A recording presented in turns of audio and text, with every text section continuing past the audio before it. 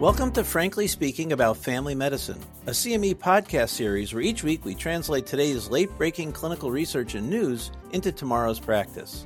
I'm Dr. Frank Domino, professor in the Department of Family Medicine and Community Health at the University of Massachusetts Chan Medical School and editor-in-chief of the 5-Minute Clinical Consult.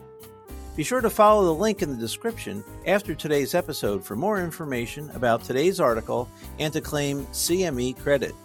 This podcast is brought to you by Pri-Med. You're seeing Bob today. He's 54 years old and he's here for a follow-up of his knee pain. The right side is worse than the left. You have previously determined that he has osteoarthritis in both his knees. His x-rays confirm this with some mild, typical degenerative changes and mild joint space narrowing. Bob has a sedentary job and participates in no regular exercise. He played baseball as a teen and in college, but nothing now. He asks if he'll need to have a knee replacement. Hi, this is Frank Domino, and joining me this morning is Dr. Susan Feeney, Director of the Adult Gerontology and Family Nurse Practitioner Programs at the UMass Chan Medical School, Tan Ching Fen Graduate School of Nursing. Hi, Susan. Hey, Frank. So we've been talking about me getting my total knee replacement. So poor Bob, I feel badly for him. Before we get too much into how best to treat it, can you talk a little bit about what causes osteoarthritis of the joints, especially the knees? Sure. It turns out that it is degradation and disruption of the cartilage. It's pretty simple. And so anything that will interrupt that or prevent the destruction of the cartilage would help reduce the risk of osteo and also the risk of it worsening. So and much of what we have suggested in the past or has really been more expert opinion. There hasn't been a big body of information sort of proving that some of our recommendations are going to help reduce cartilage damage and cartilage disruption. All right. So cartilage and cartilage destruction is the problem. What are the current guidelines around best evidence for treating osteoarthritis of the knee? So the most recent guidelines come from the American College of Rheumatology and the Arthritis Foundation. And basically they break it into sort of non-pharmacologic and pharmacologic. So strongly recommended in the non-pharmacologic, no surprise, is exercise. And what they say is there's no implied hierarchy, but they do recommend that there's supervised exercise, which I take to mean that with a physical therapist or a trainer. So it's walking, strengthening exercises, aquatic exercise. And then they talk about, self-efficacy and management programs, reinforcement programs like that. They recommend weight loss, Tai Chi, using a supportive device like a cane or the tibiofemoral bracing. And then for the sort of conditionally recommended would be heat and cold and acupuncture, balance training and radiofrequency ablation and things like that. From pharmacology, pharmacologic treatments, the highly recommended are oral NSAIDs, topical NSAIDs, and then intra-articular steroids.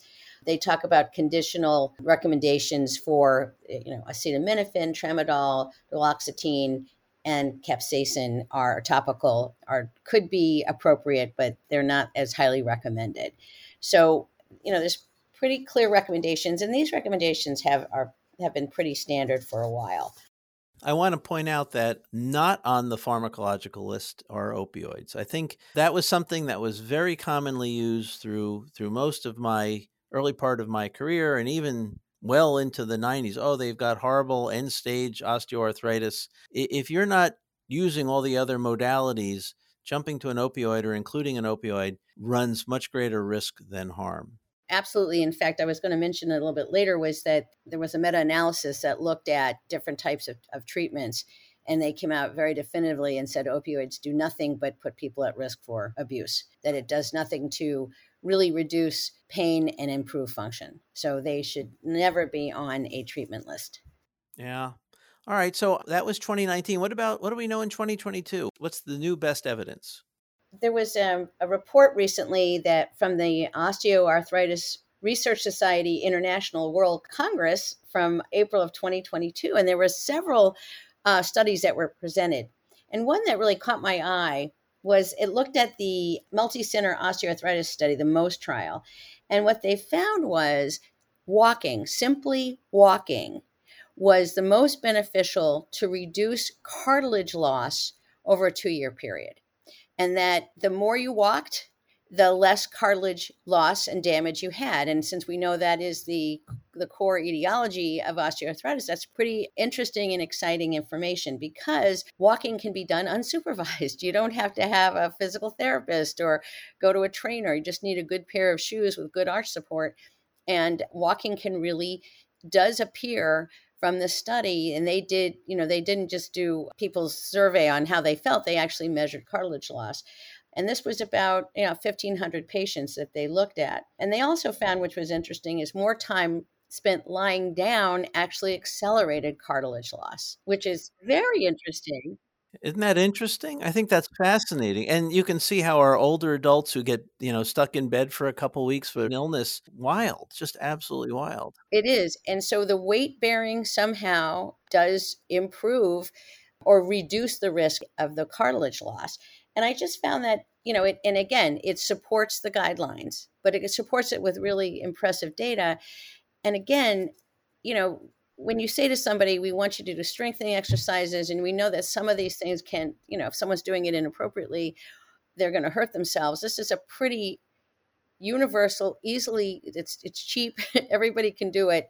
So I thought it was a great piece of information to help with our patients who may be at risk, and also those who currently have osteoarthritis.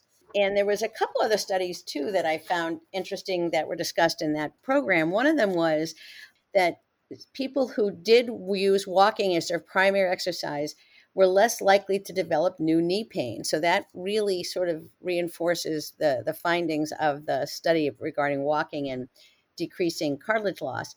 And then another one that I thought was worth mentioning said that when you present warnings to patients with osteoarthritis of potential negative consequences of inaction, was more effective in changing their behavior than telling them positive. So in other words, instead of saying, gee, you'll feel better, your arthritis will be better if you exercise, but by saying your arthritis will get worse and you'll have more pain and dysfunction if you don't exercise, was more effective. So, it was sort of like, I thought, like the wagging of the finger in this case seemed to really have an impact, because it's all about motivation.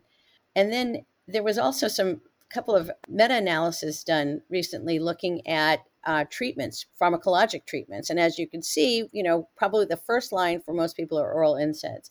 And both of these meta-analyses, one by Zhang et al., they looked at 122 randomized controlled trials with 47,000 participants.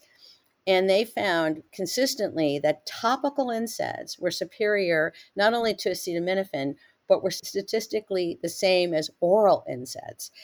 That's huge. I mean, we know oral NSAIDs can be so difficult and cause so many problems between GI, obviously, but, the renal, the blood pressure issues, it would be great to get people off of these long-term NSAIDs, and that topical seemed to be as effective, which is really, really wonderful.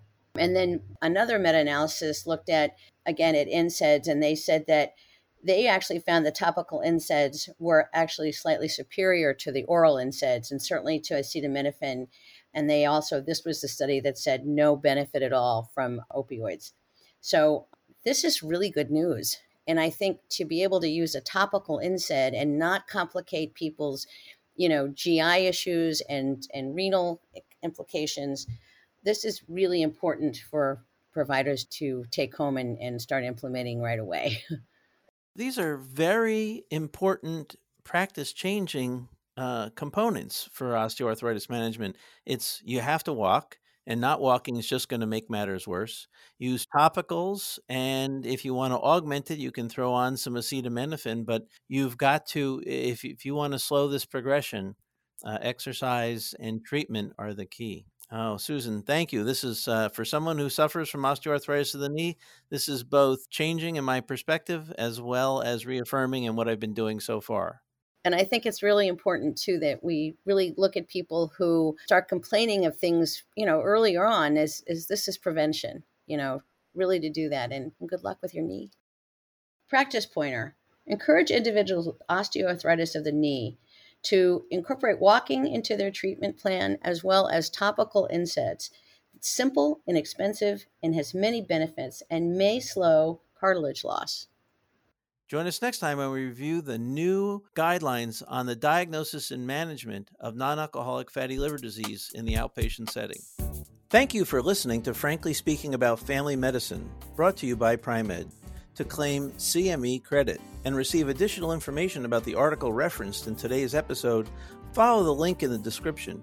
To stay up to date on the most recent clinical research and news, please subscribe to Frankly Speaking About Family Medicine and be sure to check out Pri-Med.com for additional CME content.